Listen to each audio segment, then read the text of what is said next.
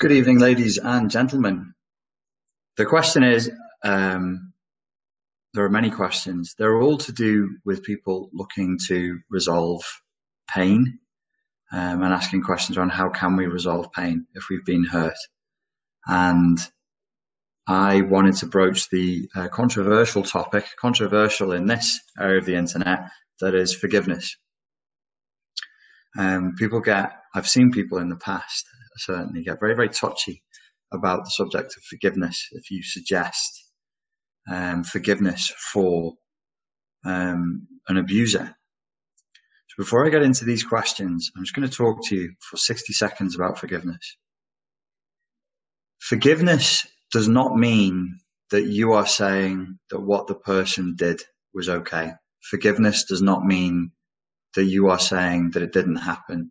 Forgiveness does not mean that you're letting anybody get away with anything. Forgiveness is something that you don't do it codependently. You don't do it as a gesture of submission or fawning to the other. You do it in your recovery process as one of the first symbolic gestures towards you reclaiming your own personal sovereignty and agency. This is self-interested action to forgive. It's so that you don't have to carry it anymore. And these tend to be in the field of religious questions, and that can get very tricky very quickly for people. So let's talk about this philosophically. I've told you why you must forgive, how to forgive. You must forgive because you'll never heal. You'll never heal. You'll never heal holding hate. When you hold hate and you hold anger and you hold aggression and you hold bitterness, that person is still possessing you in a woo sense, in a mystical sense. The wound is still possessed. You'll never heal while you hate. You'll never heal while you're wishing somebody else ill. It won't happen. Can't happen. And if you do want to heal, you have to find a way to forgive them. Now, what does forgiveness mean in this context? If we do it non-religious, non-spiritual, purely philosophically, I think forgiveness in the broadest, most neutral sense, and we want to be broad here because you must make global shifts in your map of reality if you really want to heal and move on with your life. For some people, there are people metaphorically in cyberspace sat to the left of you and sat to the right of you, and they're chanting alongside you and they're all for this and they're all for that, and you think they're just like you. But for some people, this is a hobby. This is a full-time thing that they do online. So be careful. You don't know them. You don't know somebody by their avatar and a few sentences they write online. For some people, this is a hobby. For some people, this is an authentic obsession, and it's a mental health issue. They're addicted to consuming material about narcissistic abuse online, and they're addicted to playing Stone the Witch online. They're addicted to scapegoating narcissists online. It's actually part of their own personality disorder, ego functioning. They're trying to regulate their own ego functioning. They're trying to regulate ego dystonic feelings of damaged self-esteem. So be careful, and be careful that that's not you. Do you want to get on with your life? Do you want to love again? Do you want to live? Do you want to be an adult? You must forgive. So in the broadest sense, forgiveness is total and absolute acceptance for everything that happened. Total. For everything. All of it. Forgiveness is total acceptance that it did happen. No more denial. It happened. It was real. Who's to accept it? The police? The court? Your family? The abuser? No. You. You. Some people will find this hashtag triggering. Another one of those phrases I'm not particularly keen on, because it externalizes the locus of control and keeps us infantilized and keeps us as toxically passive victims, receptacles, wank socks for abuse and the culture that goes with it. It's only you. This is the challenge that we're all facing right now with the situation we're in right now. And if you want a mantra for your sovereignty so that you can reclaim your crown, your halo, your spiritual standing, your corona, you say, I am me, and I am only me. I am me, I am only me. It's my body, it's my brain, it's my life, it's my time, it's my heart. If my heart is filled with hatred and rage all day, that is not a day well spent. If you're ready to move on, you've got to accept that it happened without denial, without prevarication, without layering stories on it. And then if you are brave enough, and the question at this point, ladies and gentlemen, for all of us, whether we're discussing narcissistic abuse or things beyond this, is now simply and only one question. Are you courageous enough to deal with the challenge in front of you? Or will you run from it? Do you have the courage to deal with it, or don't you? Can you face it with courage like an adult, or can you not? Forgiveness then, in the context of narcissistic abuse, childhood abuse, sexual abuse, domestic violence, whatever it is total acceptance that it happened. Total acceptance that a person could do that, did do that, and it happened. You would need to be looking at a total acceptance that things like this can happen in the world. It's a broadening of your philosophical map. This happens in the world. What are you going to do with that? You say, well, I'm going to become twisted. I'm going to become bitter. I'm going to become infantile. I'm going to spend the rest of my days whining loudly and spreading my negativity to everybody around me and poisoning the well. And I would say, well done. They win. They really win then, don't they? They really win. They infected you with their poison and you went ahead and spread it on, which is exactly what they wanted. That's exactly the agenda that's at play. Take all of the good ones, cut them, poison them with the cut, poison them, and then have them spread that poison on. And when you do that and you succumb to it and you're not courageous, you fail the test and then you pass it on. It's a disease. It's a disease of cowardice. We have all abrogated our responsibility, ladies and gentlemen. We are abrogating our responsibilities every day. And we're being asked to take up the mantle again with courage and reclaim our sovereignty, our agency. But it's just you. It's you with you versus you about you. And you go, that's narcissism. And I'd say, no, that's reality. That's reality. You want to make it about them. You want to make it about him. You want to make it about her. And you know in your heart what I'm saying is true. It's just you. It's you with you. Can you forgive yourself? Can you let this go? It becomes a bad habit after a while. It becomes an addiction. And there's pleasure in it. There is in every addictive cycle. There's no such thing as an addictive cycle that doesn't function, that is completely devoid of pleasure. It ceases to be an addictive cycle. It crumbles. One way of crumbling addictive cycles is to remove the pleasurable reward system component of it. So you must watch for that and be self-disciplined.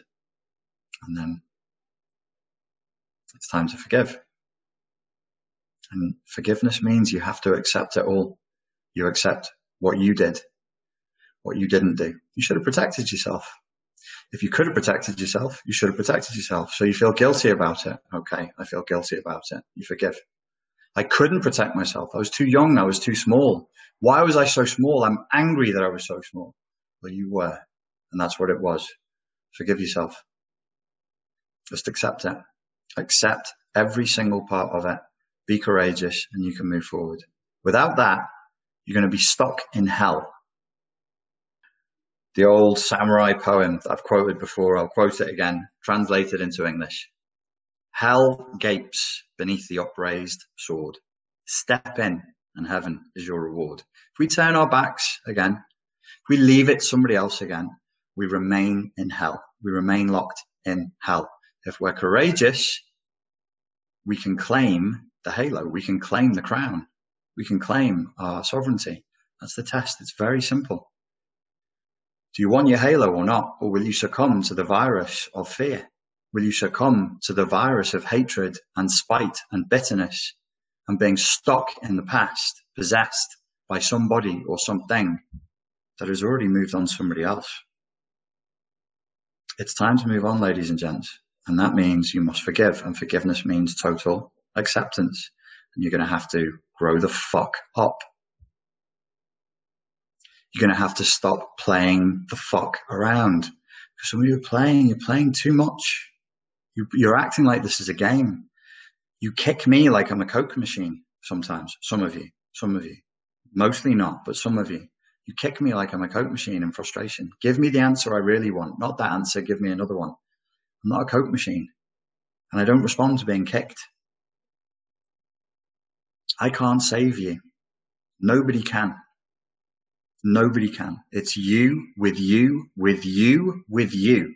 The one phrase that you want to be holding on to is, I am me. It's my body. It's my brain. It's my time. It's my heart. Nobody's coming to save me. Big brother's not coming. Big brother's not coming. Big sister's not coming. Mummy, daddy, they're not coming. The old Jewish gods, the old Greek gods, the old Egyptian gods, they're long dead. They're not coming. Nobody's coming. This is it. This is our moment. It's just us. It's just us. To the questions, given the context I've just given you. How do you deal with feelings of hatred, rage, and revenge towards a toxic person who is no longer in your life? Well, dealing with uncomfortable feelings is a skill.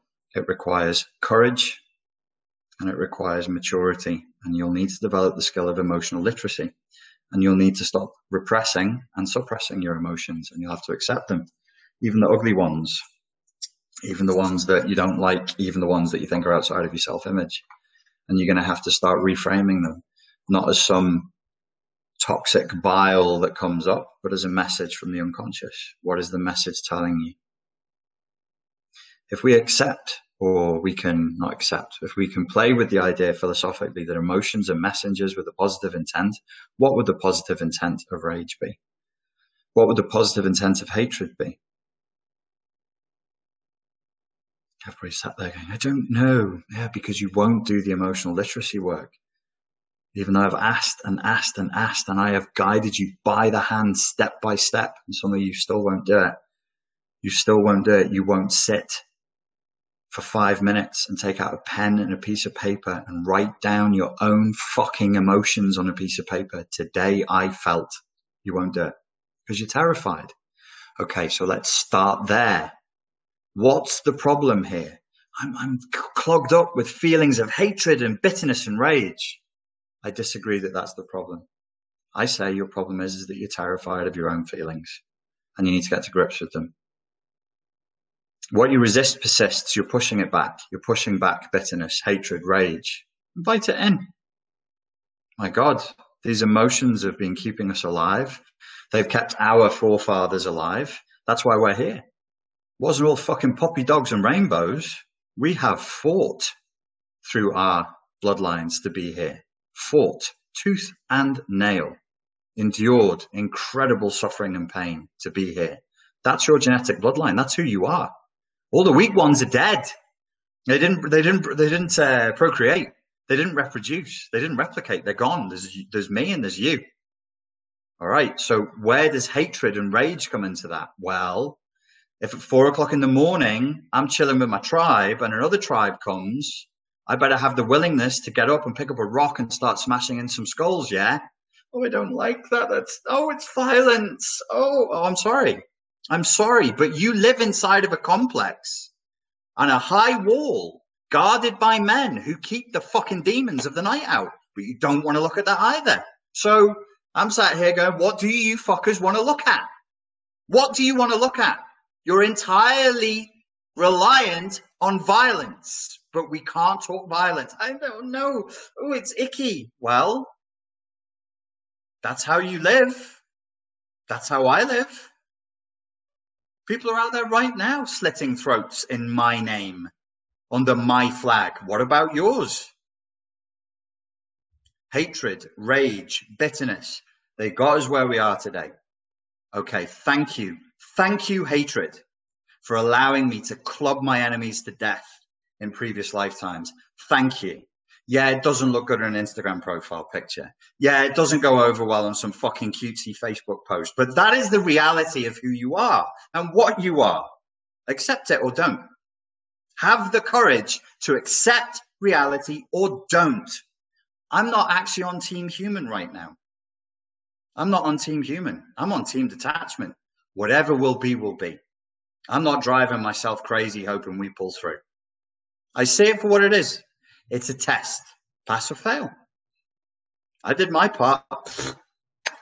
Ladies and gents, I did my part. I've been at this for 10 years. I did my part. What did you do? So hatred and rage, that's part of you. If you fear them, they will possess you and they will haunt you. If you invite them in and you talk to them and you accept them and you say, thank you, hatred. Thank you, rage. Thank you, the desire for vengeance. You got me here.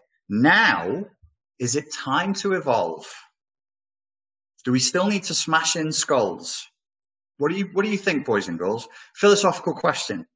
The personal is political. The political is personal. Do we still need to smash in people's skulls? Yes or no? It's real fucking simple. It's this simple stuff. It's not, oh, it's too hard. It's politics. No. I'm asking it real simple. Do we still need smashing skulls? Yes or no? Are we devoid of responsibility if we're in a system that relies on hatred and rage and vengeance? Are we devoid of responsibility or are we partly responsible? These are just philosophical questions. Accept the emotion, accept who you are and what you are, accept the privilege with which you live, accept the mistakes that you made, accept that you still have life. You can still breathe. You still have air in your lungs, or at least some of us do. The uninfected do. Interesting that it attacks the lungs, no? Interesting that it reminds you of the privilege of being able to breathe because you're alive. So you can breathe. I see it as a gift. I see it as a gift. That's absolutely a gift. And we'll either respond to it as a gift and say thank you, or we'll deal with it the other way. How do you forgive yourself after falling for hoovers and giving the narcissist second chances? Human beings make mistakes in life. You usually know what it is that you needed to know right after it was that you needed to know it, right? That seems to be how wisdom works. It's part of this weird simulation that we're in. It clearly has a funky sense of humor. You'll know what you needed to know right after you needed to know it. And then you go, ow, that hurts. So you're a human. You didn't know. And now you do. Why complicate it? Why complicate it? It was a mess. So you say it was a mess. The whole thing was a mess. What a mess. I fucked up. This person was a real piece of shit. I should have got rid of them quickly. You didn't know. If you did, you wouldn't have done it, right? There you go. So you just accept that you didn't know. You're fallible. How did you deal with the loneliness, isolation, and cognitive dissonance of knowing that your partner, romantic, was emotionally and psychologically abusive whilst the outside world they were respected? Probably the hardest thing in my process, and I went through it twice because I'm stubborn and I learned the hard way, was the fact that other people responded the way that they did and stubbornly refused to listen to me and stubbornly refused to see the signs that the person wasn't clearly what they were. There is a certain privileged position that beautiful, sexually desirable girls enjoy in society. It's sacrosanct. I daren't barely even talk about it. It's such a taboo, but they are treated differently. All attractive people are treated differently. Sexually attractive people have good DNA. People want to breed with them. People want to fuck them. They go up the status hierarchy. Women more so than men, because women have higher value than men. Men can take life and become murderers and soldiers, but women can give life. So they enjoy a higher level of privilege. And I saw that, and it was hard, but I acclimatized to it. I accepted it. I forgave the people who were playing into their games, forgave them by accepting them, by accepting what it is. And I was like, it's not even personal. It's not even a personal thing. It just happens to be that way. This is how it goes. People aren't personally trying to make your life harder by not empathizing with the pain that you're in after a narcissistic abusive relationship.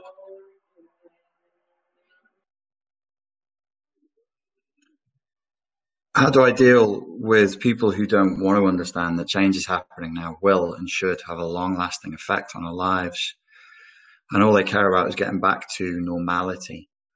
How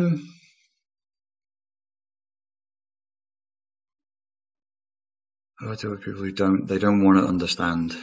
Probably the best way to deal with this is just like through the feedback loop. Like, you're telling me that they don't want to understand. And then you're saying the change is happening now, will and should have a long lasting effect on our lives. And all they care about is getting back to normality. Well, they don't want to understand. So how should you deal with them? It's not your responsibility to teach people how to live or what to think. And even if it was, how the hell would you do it? Even the people who we pay to do that struggle to do it. So I wouldn't worry about it too much. Everybody's free to think and believe whatever they want, right? So don't be attached to the idea that you've got to convince people that they need to see the world as you see it. They don't need to see the world as you see it. They can see it however the hell they want. I hope that they do. I hope that they see it all the way they want to see it.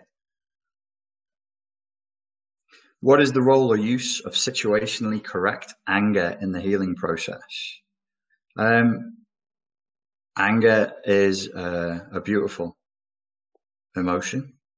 It's like laughter or lust or any of the emotions. It serves a purpose. It serves you. It serves me. If it is not neurotic. If it's an emotional flashback and it's rooted in neurosis, it's not so good.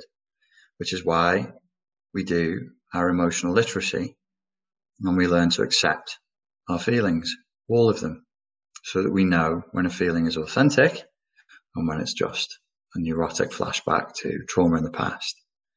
Anger is compelling. I just got angry. And people will find it compelling. They'll find it motivating. They'll find it inspiring, and people will make changes because of the feeling. Your state transmits. So if I'm passive and quiet and patient, that will have one effect. And if I'm angry and fiery, that will have a different effect. So anger can inspire. Anger can motivate us to break through barriers that we previously thought we couldn't break through. And we are approaching a time where we will be invited to become angry. And we might not. We might flop like a limp penis, a limp, dribbly penis, back down into unusefulness. And I would say, fine. That's where we're at right now. Give it another 20,000 years, 30,000 years. We obviously need to evolve a little bit more. Or we will respond with appropriate, as you put it, situationally correct anger, and we'll make the necessary changes and we'll break the boundaries that we weren't supposed to break before, but that now have become necessary. It's up to people, innit? What they want to do.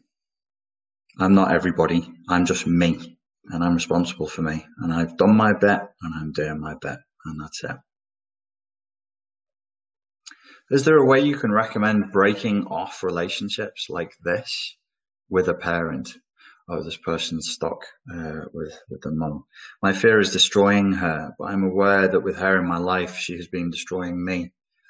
So when we live in a toxically passive culture, when we are wank socks for culture, all of us are, because we've all been watching TV since we were kids. Everyone watching this has been watching TV since they were kids, including me. So you're a wank sock for culture. What you're used to is being a passive receptacle for somebody else's steamy satanic goo. And you think that's normal, but it's not normal. It's actually not normal at all. But when we get passive, we get depressed. When we get passive, because we can't activate anger, we get cranky.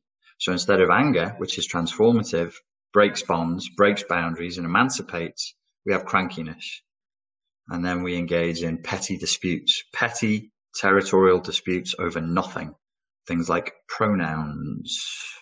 Too many people arguing about pronouns right now, you'll notice. That's funny, isn't it? Isn't that strange? That's gone. Where's it gone? Where's it fucking gone? So, yeah, your unwillingness to feel anger is a problem, my friend.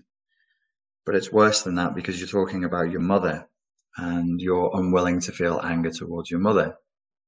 But being more systemically factual in my words and being more nuanced and accurate, probably what I could say is you were trained to not feel, to not express, and then eventually through brainwashing to not feel any negative emotions towards mother. So you must fractionate your way into feeling negative emotions towards your mother. What you said is there a way you can recommend breaking off relationships like this with a parent? And what you meant was, is there a clean way I can do this where I don't feel guilty and mummy doesn't guilt trip me? No, there's no clean way of getting this one done. The only thing that you can do, it won't be clean because she won't let it be clean. And probably you won't let it be clean, like, because you're trained into this. You can accept that it's going to be messy and you can accept that it's going to be necessary. Fractionate into, lean into negative feelings towards mother. Break that taboo. My fear, you said, is destroying her. And here we have clearly identified an infantile belief. You will not destroy her. You do not have that power. She's only convinced you that it will destroy her. That's all. That's all. And let's ask a philosophical question at this point. Is it okay to destroy your mother? Is it ever okay to destroy your mother? Is it ever okay to destroy your father? When would it be okay? Imagine somebody's kidnapped you, and it's like one of those creepy horror movies that were popular in the late 2008 to 2015 era. And it's one of these rooms where they've kidnapped you, and they've set it up. So the only way that you can leave the room, you're chained to a wall, there's a key, you can unchain it, you can go to the door, you can unlock the door, and you can leave and go and live a normal life. But they've set it up so that if you do that, they're literally killed. I don't know, some Edgar Allan Poe thing, like they're slashed with some huge pendulum. Whose responsibility is it? What are you going to do? That's actually a pretty fucking good question. What are you going to do? I'll tell you what I'd do. I'd SpongeBob it. I'm a head out. Later. Oh, you set all this up like this? Well, that was silly. What do you want me to do? Do you want me to sit here with you in this crazy torture chamber that you designed and spent years creating? I'm not fucking doing that, you lunatic. What did you do that for? That was silly, wasn't it? Well, I'm leaving, and whatever the consequence of me leaving is whatever you fucking designed it to be. Ta-ta, and off I'd go. But that's an interesting philosophical thing to do. That's a thought experiment. It's an interesting one. However, let's now consider on top of that, that's not the situation. It's not the situation at all. They would never put themselves in a scenario where if you left, it would, a great pendulum would swing down Edgar Allan Poe style and chop their heads off. They'd never do that to themselves. They love themselves far too much. They're just guilt tripping your ass to think that that's what's going to happen. But it won't. It won't. It won't destroy her. It will upset her because it will create narcissistic injury if you individuate. Because your mother, this is a male questioner, is probably a fucking textbook borderline, malignant borderline.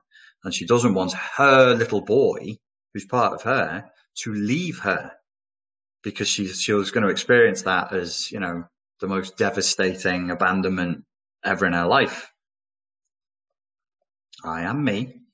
It is my body. It is my brain. It is my heart, and it is my time. And there are no fucking refunds. So you do what you want, my mate. You want to, because you're not even stuck in a dungeon that's real. You're stuck in a dungeon that was designed by an 8-year-old.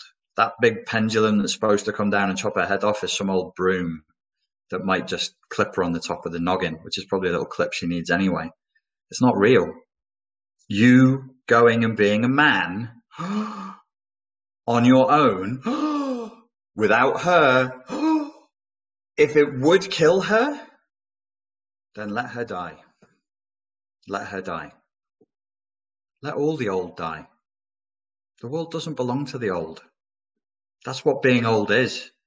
Every year that passes, every minute that passes, the world is less and less yours. It doesn't belong to you. It belongs to the young. It belongs to the future, not to the past. But every year that passes in our culture, the old take more and more of that space. They take up a little bit more power. They take up a little bit more space, and they cause a little bit more trouble, don't they? So I say, if you're genuinely in a torture chamber that mummy created, where if you leave, she gets her head chopped off, then leave and let the old die. But don't worry, mate, you won't have to live with the trauma of that guilt. You're not in such a torture chamber. She's winding you up. And if you leave, she'll be hurt. Oh, I hurt my mum's feelings. Well, welcome to adulthood. Welcome to being a man. What kind of a man isn't going to hurt his mother's feelings, isn't going to hurt his father's feelings? And if they're that hypersensitive, maybe they need some other fucking hobbies than controlling their children's lives. I don't know. Tell her to take up bridge or something. Go play golf. They're wasting my time. So you can't live your life being unwilling to hurt people. And obviously that was a very veiled reference to the coronavirus. This is another part of the coronavirus puzzle. We're going to have to be okay with old people dying. Right? And you're saying, and then people in the comments be like, it's not only killing old people. Okay. Statistically, the overwhelming majority of people who, at this point, as far as we trust the tests, if we can trust them at all, and we assume that people are being positively tested with COVID-19, not just the coronavirus, the overwhelming majority will be old. And yes, sometimes young people die. Tragic things are happening all over the world every day. I don't know why we suddenly got so hypersensitive just because somebody said the word pandemic. All of a sudden, we're the kindest, most gentle people ever. You know, we're going to turn our world upside down. People die all the time. The vulnerable die. That's the world we live in. Now, as I said before, do we still need to live in a world that functions on smashing people's brains in if they don't do as they're told? Well, it's tricky when you've spent generations and siphoned money into training men like me, by the way, with a similar personality type to me, to do just that. And then you take over the world and you have huge standing armies that have the consumption of entire countries stood there doing nothing. It's pretty difficult to flip the switch and say, we don't need this anymore. Similarly, do we still need to live in a world where the old and vulnerable are just dead and only the strong survive? Well, actually, let me flip that on its head. It wouldn't be old and young, would it? It'd be rich versus poor. If you're rich, you're going to live at a certain level, and if you're poor, you're going to live at another level. It's not, that split is not old and young, it's rich and poor. Do we still need that? Do we have to continue living like this? These are the important questions. But yeah, I'd say if you're really in a situation where your mother has set it up so that if you leave and go be a man, she dies. Bye, Mum. Can't wait to see the comments I get back on this. It's going to be beautiful. You hate old people. You hate mothers. You hate women. You hate humans. You hate men who won't leave their mothers. You man-shamed him. Shut the fuck up. We've got bigger problems right now. Okay, thank you very much for your questions, guys. I'm now going to switch to the live chat. I'm going to try and take people's questions in the live chat. If it's an essay, I'm not going to read it. Mary Newton says, I've had it, Richie. Shut the fuck up.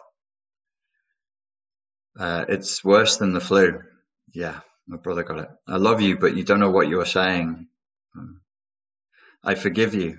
Okay. But seriously, if you want to know, ask me. Oleg says, hello, Oleg. I've witnessed a woman having her purse snatched from her and I froze, not knowing what should be done. How does one overcome the shame of not knowing what to do there? It's probably, there's a book out called Civilized to Death. There is like a slow march in civilization towards a certain way of being. And the more civilized we become and the more we deny our true natures, the more repressed, the more constipated, the more cranky and irrational, emotional people can get. So, overcoming that would be like a whole overhaul of the way you operate. And I don't know how deep it would need to go, mate. Everybody's different. I don't have a pat answer for you on that one, I'm afraid. It could be very, very difficult. It could mean you might need major therapeutic process to get you to the point where you would relive that scenario, see a woman's purse getting snatched and do something or not do something. I don't know. I might take a look at that scenario. Like if I was in Malaysia and I saw two lads on a scooter and someone was getting a purse snatched, I might just let the purse go. Because if I go over and try and grab them, I'll probably get stabbed. I'm not getting stabbed over a purse. Yeah, it's a purse. It's a phone. Yeah. I'd help her. I'd call the police, but I wouldn't be like, da-da-da-da, unhand that woman's purse, you scallywags. Just go, it's only a purse. You get stabbed up real quick and die real quick. Right on, Richard. I knew a woman in Coda who said her mum could guilt trip anyone. I told her, nope, I prefer to go against the guilt because it's just someone trying to manipulate me. Exactly. If you set there's a hard boundary for not being manipulated, and you just go, I'm not going to be manipulated by anybody, then you can't really get guilt tripped. Mama Llama, Richard Grannon, that's me. Isn't getting stuck on anger at your ex-narcissist a kind of not letting go of them so you can, not letting them go so you can heal? Yep, that is correct. That's exactly what it is. Do you think, Harley says, do you think there's a rise in passive aggressive people? And how do I deal with them when I would rather be outwardly aggressive because it's more honest?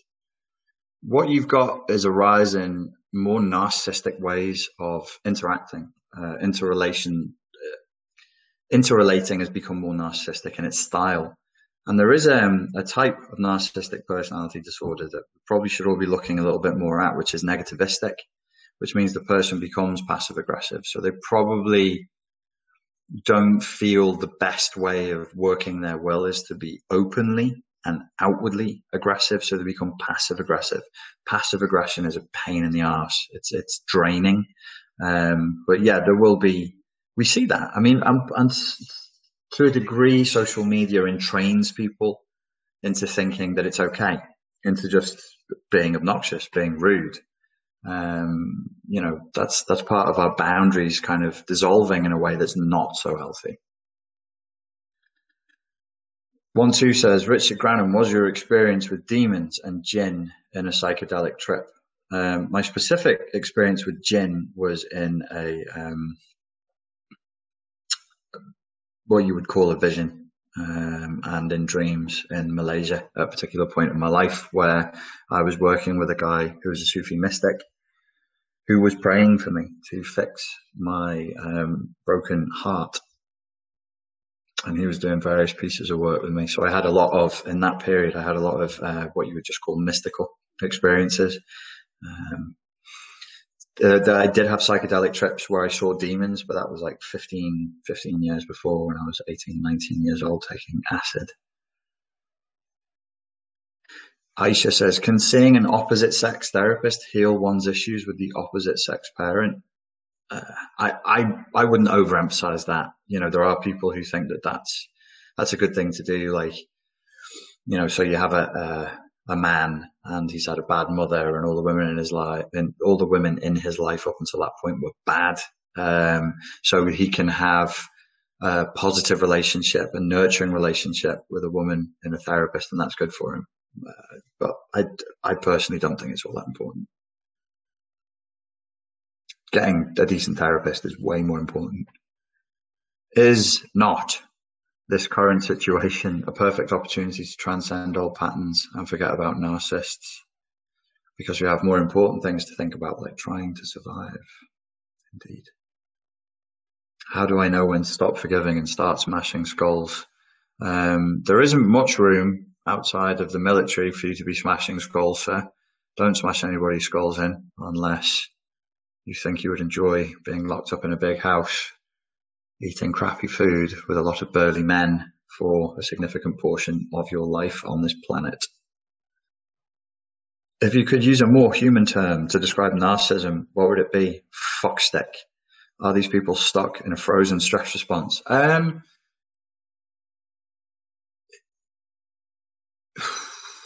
It's not the primal response of freeze, though that can show up. It's narcissistic personality disorder is fight fawn, is a fight response with a fawning response. They are stuck. There is a frozen element to them, which is their vulnerable feelings are the true self, the vulnerable self from childhood is frozen behind a mask of aggression and manipulation, and all those vulnerable feelings have died. So there is that element there that is frozen. Callie says, would you consider a video with a rehabilitated, healed narcissist? I would not. Being in a codependency support group is a good idea. Guess that's a question because you stuck a question mark on the end. It could be. I don't know. How do I stand up for myself without me feeling like I'm being perceived as a bitch, and be a leader without being seen as controlling or bossy? Well, don't stand up for yourself, but don't be a bitch about it. And be a leader, but don't be controlling or bossy. Right? And you go, well, that's not much of a fucking answer. You, as a woman, can stand up for yourself. Now, it's about intent and boundaries and emotion. So, say a human stands up for themselves. Let's take the sex of the human out of it for a second. So, a person stands up for themselves and they're being brave, and you go, that's good. When are they being a bitch? When do they cross over into being a bitch? Like, what's a bitch? I would say a bitch is when you're going over the line. Like, you're now not standing up for yourself. You're being vindictive. You're saying things that are mean, that are catty. You're deliberately attacking the person. It's an ad hominem attack. I was going to say it's the same as being a bastard, but a bastard doesn't really imply that. A bastard is just being harsh. So whether it's a male or a female, being a bitch, where you cross over into being a bitch is when you get nasty. And it's never necessary to get nasty when you're standing up for yourself. You could be standing up for yourself right the way through to using lethal force, and you can still remain dignified. You can still do what you need to do and it just becomes a thing that you do. So that's an internal boundary. That's a problem. When you want to be a leader, you shouldn't be bossy as a leader. So let's look at the word bossy. When somebody's leading, what's a good leader? Like, if you see me as a leader, where are the good traits of me being a leader? And you go, well, he's good at this, good at this, good at this. And you go, when's he a bitch? When's he being a bitch? When's he say stuff and do stuff I don't like? Okay, he does that and that. I won't do that. When is he bossy? Ugh, he's bossy when he says this and this. Okay, I'm gonna avoid that in me. You could do it with me. You could do it with other people. Anybody you've seen in like a leadership role. Bossy again is drawing outside the lines. Bossy is like abuse of power. Bossy is you're asking people to do stuff that you could do, but you don't want to do. You just want to boss them around for the enjoyment of the ego. So in both of them, ego has slipped in. Overt narcissist is obvious, and red flags go right up from the start. What are some early signs of covert narcissist? If they're good, there should be no early signs. You'd not see any early signs in covert narcissists. That's what makes them so dangerous. You might feel a few things are off, and generally speaking, as soon as you feel a few things are off, that's when you should be like, whoa, okay, we need to deal with this. Okay, a few more questions, and then I'm going to call it a night. When is working on yourself enough? Hi, Maria. Good to see you. Enough, as in you've done enough? You'll know. You'll know. You won't have the same questions keeping you alive anymore at night. Is guilt the ego's last resort? I wanted easy questions at the end, homie. Is guilt the ego's last resort? Uh, if you mean, like, according to the Adlerian school of psychotherapy, where you are pushing, if you buy into Adler, and I do now, I did, like, very, very convinced. So if you buy into his concept of life lies, and you believe that actually a lot of what we do, we're doing to avoid responsibility, and we're doing because we just don't have the courage to do what it is we really want to do, then guilt would be the ego, one of the ego's ways of tricking you into not. So you would tell yourself a life lie like, I'm not leaving my girlfriend, or I'm not going to split up, I'm not going to end the relationship I have with my abusive mother because I feel guilty. And it's actually like, nah, you're just scared. So it's not the last resort, but it is like one of the lines of things that they would do. Thank you for sending more money. I was like, don't, as soon as I say don't send me money, people are like, oh, have some money. Have it. I'm fine. Seriously, I'm fine. We all know people who need it. I'm not, it's not posturing like there's people struggling for food. So you give me a tenner, you give me $50 or something. There's probably people frighteningly close to you right now who are looking at their kids going, how the fuck am I going to feed them next Wednesday night? Do narcs start arguments more when they see you are in a good mood? Yes. Let's not, because this could become like an infographic that goes up on Instagram. It's not so simple. Let me say it like this. They definitely choose their moments. And you being in a good mood could be a sign of individuation, could be a sign of you moving away, could be a sign of you waking up and leaving them. So they have to pop that balloon. Do they realize what they're doing? Or is it unconscious? Our consciousness is not that clear cut. So yes and yes. Yes and yes. They're unconsciously compelled to do that, but they're not unaware of what they're doing either. Do you think narcissists and psychopaths deserve to have human rights? Of course I do. Of course I do. You've got to remember that narcissists and psychopaths were children once as well. And this is childhood trauma. Narcissism and psychopathy is childhood trauma. It is a defensive response to trauma. It is PTSD. It is CPTSD. So absolutely, they deserve human rights. It's a mental health issue. And whilst at the moment I remain very, very cynical about any attempt to do standard therapy with them that is not fully immersive. And I've said this many times and I'll say it again. Like, if you wanted me to do therapy with narcissists and psychopaths, I would be like, okay, open up a black budget and waive their human rights. Because I need them in a totally controlled environment where I'm daddy. And it would be like, well, it couldn't just be me. It depends on how many you give. So if there's 20 narcissistic psychopaths, there needs to be. So I get cloned in this bizarre scenario, this sci-fi scenario. I get cloned 20 times, and then they have every element of their life completely controlled by me in an abusive manner, until semi-abusive. So I would be like the cult leader. I'd trauma bond them to me. I'd be abusive and then kind, abusive then kind, to infantilize them back to childhood. I probably would need to use psychedelics. And then I would hope to reparent them back from childhood, back to adulthood. And I'd say, God knows what it would cost. It's completely illegal. You're probably looking at 6 or 7 years. 6, 7 years. And it would be like at the end of the Christopher Nolan film, The Prestige. Once I've done my magic trick, somebody's going to have to go and shoot 19 of me. And we'll all be arguing, going, I was the original one. Don't shoot me. It was him. He's a clone. So, in other words, I'm being facetious. It's a joke, ladies and gentlemen. All of what I just said was a joke. My facetiousness is to point to what I believe to be true. And this is a good point. This is something that I probably will wrap this session on. It's not like a phobia. It's not like I don't like the color red. It's not like I'm allergic to the sound of people chewing.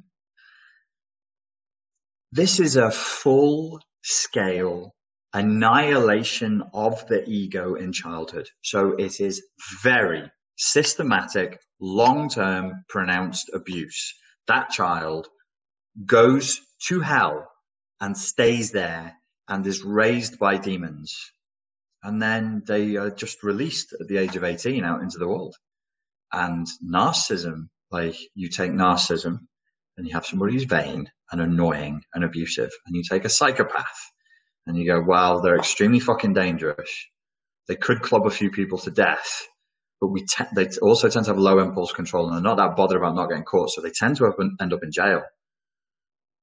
The problem is we don't live in the age of the narcissist and we don't live in the age of the psychopath.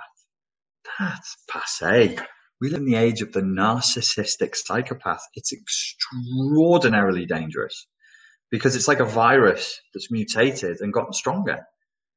So the psychopathy, the desire to mash people's heads in and rape and kill and steal all the money and burn the village, when that side of the person comes up, the narcissist side, it's like dissociative identity disorder, slides in and goes, no, not now. Later, let me just charm the villagers first. And then we can do it at 4 o'clock in the morning and we won't get caught. Where the psychopath would have just gone, burn them, drink their blood, and would have been killed or caught. The narcissist side can take over. Similarly, when the narcissist is doing their thing and they get to a certain point, they're like, God, I really want more fame. I really want more power. I really want more narcissistic supply. And if I did this thing, it would kill a bunch of poor people. Fuck it, I won't do that. The psychopath comes over and goes, wait a moment, just stay there. Just consider the possibility that these people don't need to live anymore. They're already poor. Just let them die. Order the drone strike, order the drone strike, order the drone strike. So it's really fucking dangerous. It's a total erosion of ego boundaries.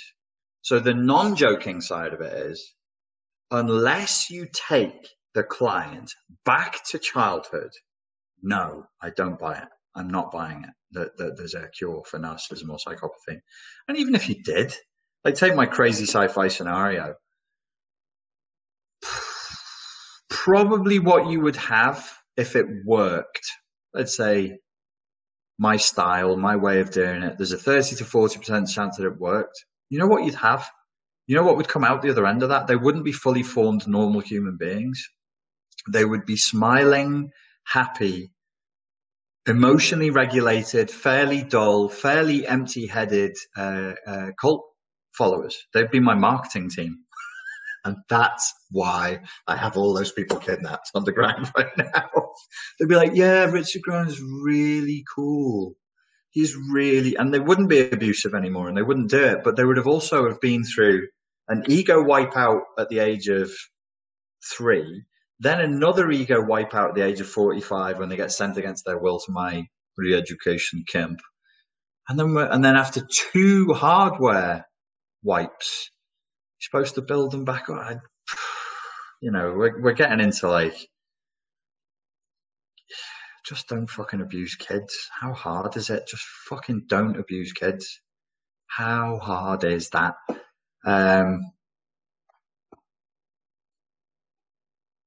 Never say never. I'd never say never. I've always got hope. And do remember that some of these things do take place on a sliding scale.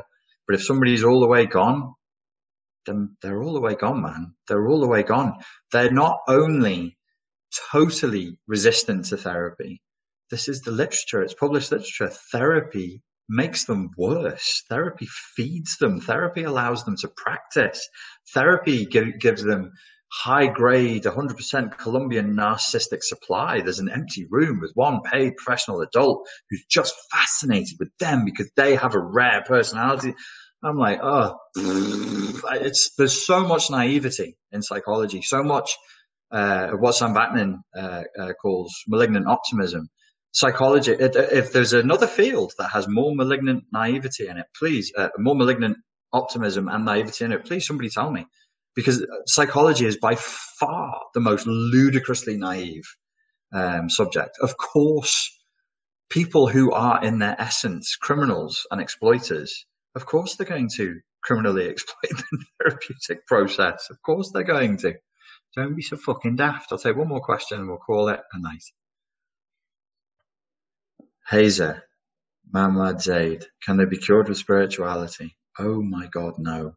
No, no, no, no, no. You pour spirituality on a narcissist, gasoline on an open fire, my friend. My God.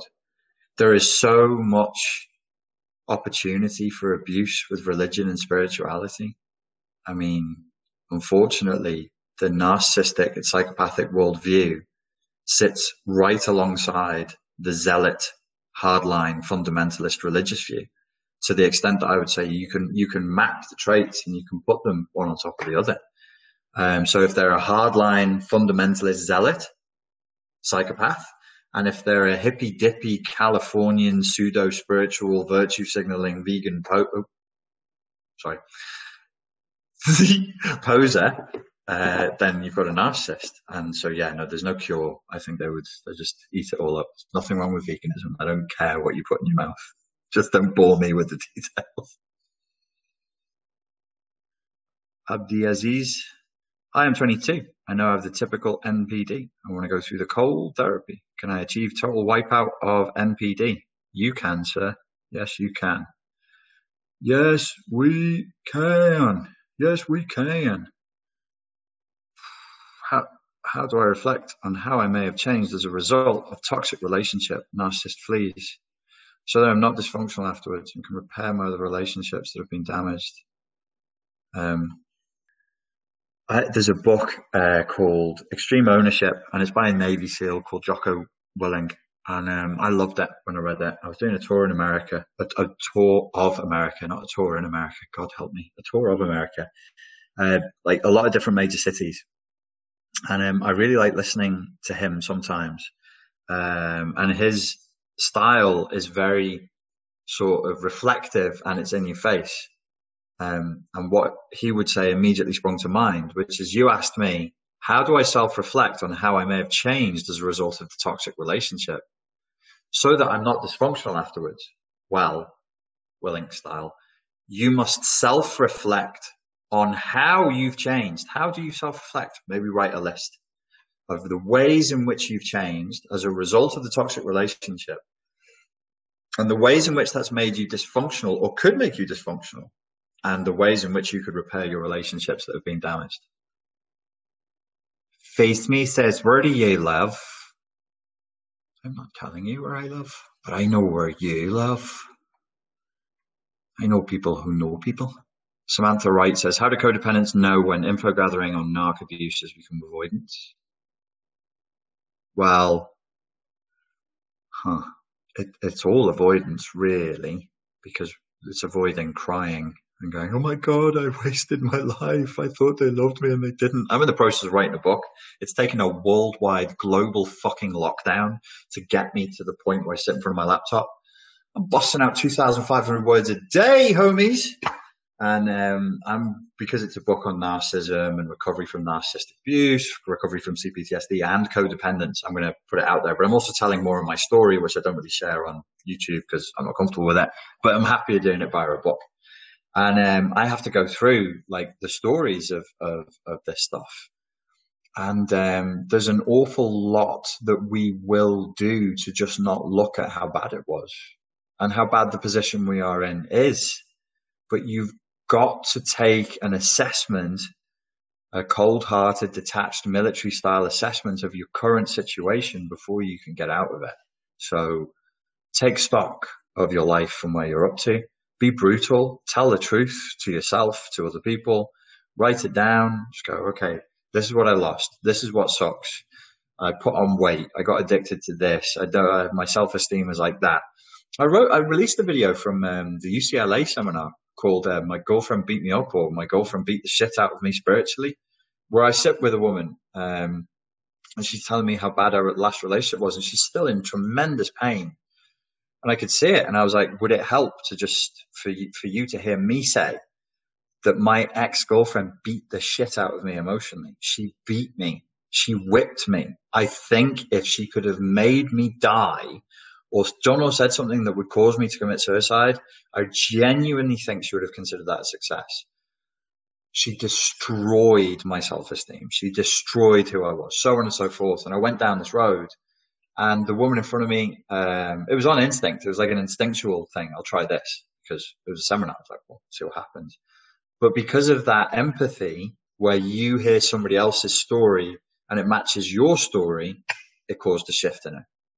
It wasn't a happy shift. Like, she was crying, but that's what life is after abuse. You will cry. It hurts. It's going to hurt. But the crying is part of the process, and the crying is part of you escaping from the oubliette, the dungeon that you're cast into. The feeling, the feels is going to help you to strengthen and to release from it. So all info gathering is avoidance. The only thing that's better than info gathering, or that's going to get the job done, is grieving. That's what emotional literacy is. It allows you the space to become fluent in your emotions and to grieve in a way that is organic and safe and comfortable for you. Oh, Michael G. I'm just going to ask for you, Michael G. My super chat. My super chat. Do you think the psyche is mechanically coherent? Or is its goalposts moving day to day and you can never figure out its mechanics? This is your question? Or what? What is this bullshit? Well, do you think the psyche is mechanically coherent? Are you a 24-year-old philosophy student? Do you think that this kind of question fucking matters? I'm just joking, my friend. I am just making a joke, Tavarish. Do you think the psyche is mechanically coherent? In order to work with the human psyche, we must pretend that it is. To the extent that we're following in the Freudian model, we're treating people as though they have an illness. We're kind of acting like pseudo doctors following a pathology, the spread of a disease, a mental disease. So we must act as though there's a mechanical coherence there, so we have something to hold on to. These things are called models. Models are maps. Maps are not the territory. You then go on to ask, are its goalposts moving day to day? And you can never figure out its mechanics. So you've created a little bit of a binary there. It's either this or it's that. There is a coherent model. There are coherent mechanics. But within those coherent mechanics, it's not like, well, maybe it is like a virus, or maybe it's like any disease. Maybe they do change. The goalposts probably do change based on similar things, probably like genetics. Like, it didn't manifest in this person, but they're a fucking alcoholic, and it did manifest in this person, but they are a fitness freak, and that's caused da, da, da. So there are coherent mechanics. But let me be careful here. In order to do my job, and in order for other people who do similar stuff to me to do their jobs, we all act like it's more coherent than it really is. But I don't know how untrue that is of medicine. I'm sure medicine has a lot of vague areas in it where they're like, well, we don't really know, but we'll act like it's coherent so we can do something instead of just standing around going, what? But I've lived the experience of having doctors standing around me going, what? I'm very lucky in that regard. I've led a weird life. I once got a peculiar, but not unheard of by any means, brain injury from doing martial arts, where the sac around my brain had split, and there was a fluid coming out. The fluid around your spine and your brain is highly pressured, and if anything splits, it leaks out. And I was very concussed, and I had a New Zealand neurologist there, and he was so confused by what was going on. He brought in this was a university hospital in London. He brought in streams of students. So there's streams of doctors in white coats looking at me going, can you feel your legs? We can feel his legs. Are your fingertips tingling? His fingertips aren't tingling. Can you smell weird smells? It just went on for hours. So there probably is like mechanical coherence plus shifty goalposts. So yeah, there's mechanical coherence. I adhere to like Some of the Freudian models, you'll hear me talk superego, ego, and id. Introject. These are things that I find useful, but I don't over attach to them. I'm aware that the maps and that we can get caught inside of maps. It's a good question, Mikhail. I'm sorry, it's towards the end of the hour. I'm feeling frivolous and silly now. I'm probably going to start torturing people. I can feel outside of me is coming up. The days of the moment for seriousness, I think, has passed. I think it's like that Reich, is it Wilhelm Reich cycle? Is it the orgiastic cycle, where there's like tension build up, orgasm expression, and then everything goes quiet again, and then tension build up, orgasm expression, everything goes quiet again. Beep, biddly beep, biddly beep, bop, bop, biddly beep. Richie, now you should do that. World, all of it, off music or something nice on. Maybe you're tired for the book, but you too need to relax to fill you with positive vibe. Take care. Thank you, Ziva. Why do they yell, scream, and rage and break things, but say that you can't have a rational conversation when you are crying? It's gaslighting. They're emotionally dysregulated. They're gaslighting. And this is standard operational procedure for them. Yeah, I've had a doctor say they can bring in my colleagues and see their opinion. It's like WTF, Marty Stankowski. But that's healthy, right? I'd much rather that. This the Kiwi who was dealing with me, he was a cool guy. He was into martial arts as well. And he was really honest with me. He was like, I think I know what's happened here, but there were some symptoms that had showed up, and he's like, I'm not comfortable. They did an MRI scan. The plate, apparently you have a plate behind your nose, and that was broken. I had hairline fractures from the front going all the way around the back. And as I said, the sac had sort of split, had burst. And he was like, I've seen this injury over here and this injury over here, but I've never seen this combination of injuries. I'd much rather that. They just go, we don't know. And then I said, can I leave? And they're like, no, you have to stay here. They made me stay in there for 24 hours under observation just to see if I would do something interesting. I didn't. When's your book coming out? These questions, they are last year. Definitely, it was coming out last year. Never quite happened, but it was supposed to be last year. I would think the way I've got my head around this is like the Leonard Cohen lyric, forget your perfect offering, there is a crack in everything. That's how the light gets in. So I was falling prey to perfectionism. And I read books recently that people had highly recommended that I thought was shit. And some of them were just badly written. And I was like, God, this is obnoxious to read. I'm really having a rough ride of this as the reader. And I was like, I definitely do better than this. So it's my first attempt at I've written other books before. I've written books on narcissism, short ones, and some on martial arts. So it's my first attempt at a full-length book. Semi-autobiographical, got stories from my own life in it, and it's going to cover everything up until now. It won't be the best book that's ever written, and people will read it, and they'll probably get value for money out of it. And that's all right, isn't it? Pay £5, £7, you get a nice book, you read it, you learn a few things, you have a bit of a laugh, and you go, thank you very much, and then it's done. Right, ladies and gentlemen, thank you very much for your time and for your attention. Please stay grateful for everything that you do have in these times that we're living through. Remember what I said in the beginning, challenge right now is about courage. And there's an opportunity here to claim personal sovereignty. Nobody can do it for you. Don't try and set up communities. Don't make it about mass movements. It's you with you with you. You claim it. On the point of forgiveness that I started out with, forgiveness is absolutely necessary if you want to move on with your life. Doesn't mean that you forget about it or that you absolve the other person. It means that you accept fully what has actually happened, and you accept all of the consequences and all of the costs right up till today. Thank you very much. I really do appreciate you sharing that time with me, and I look forward to speaking to you again tomorrow. Cheers.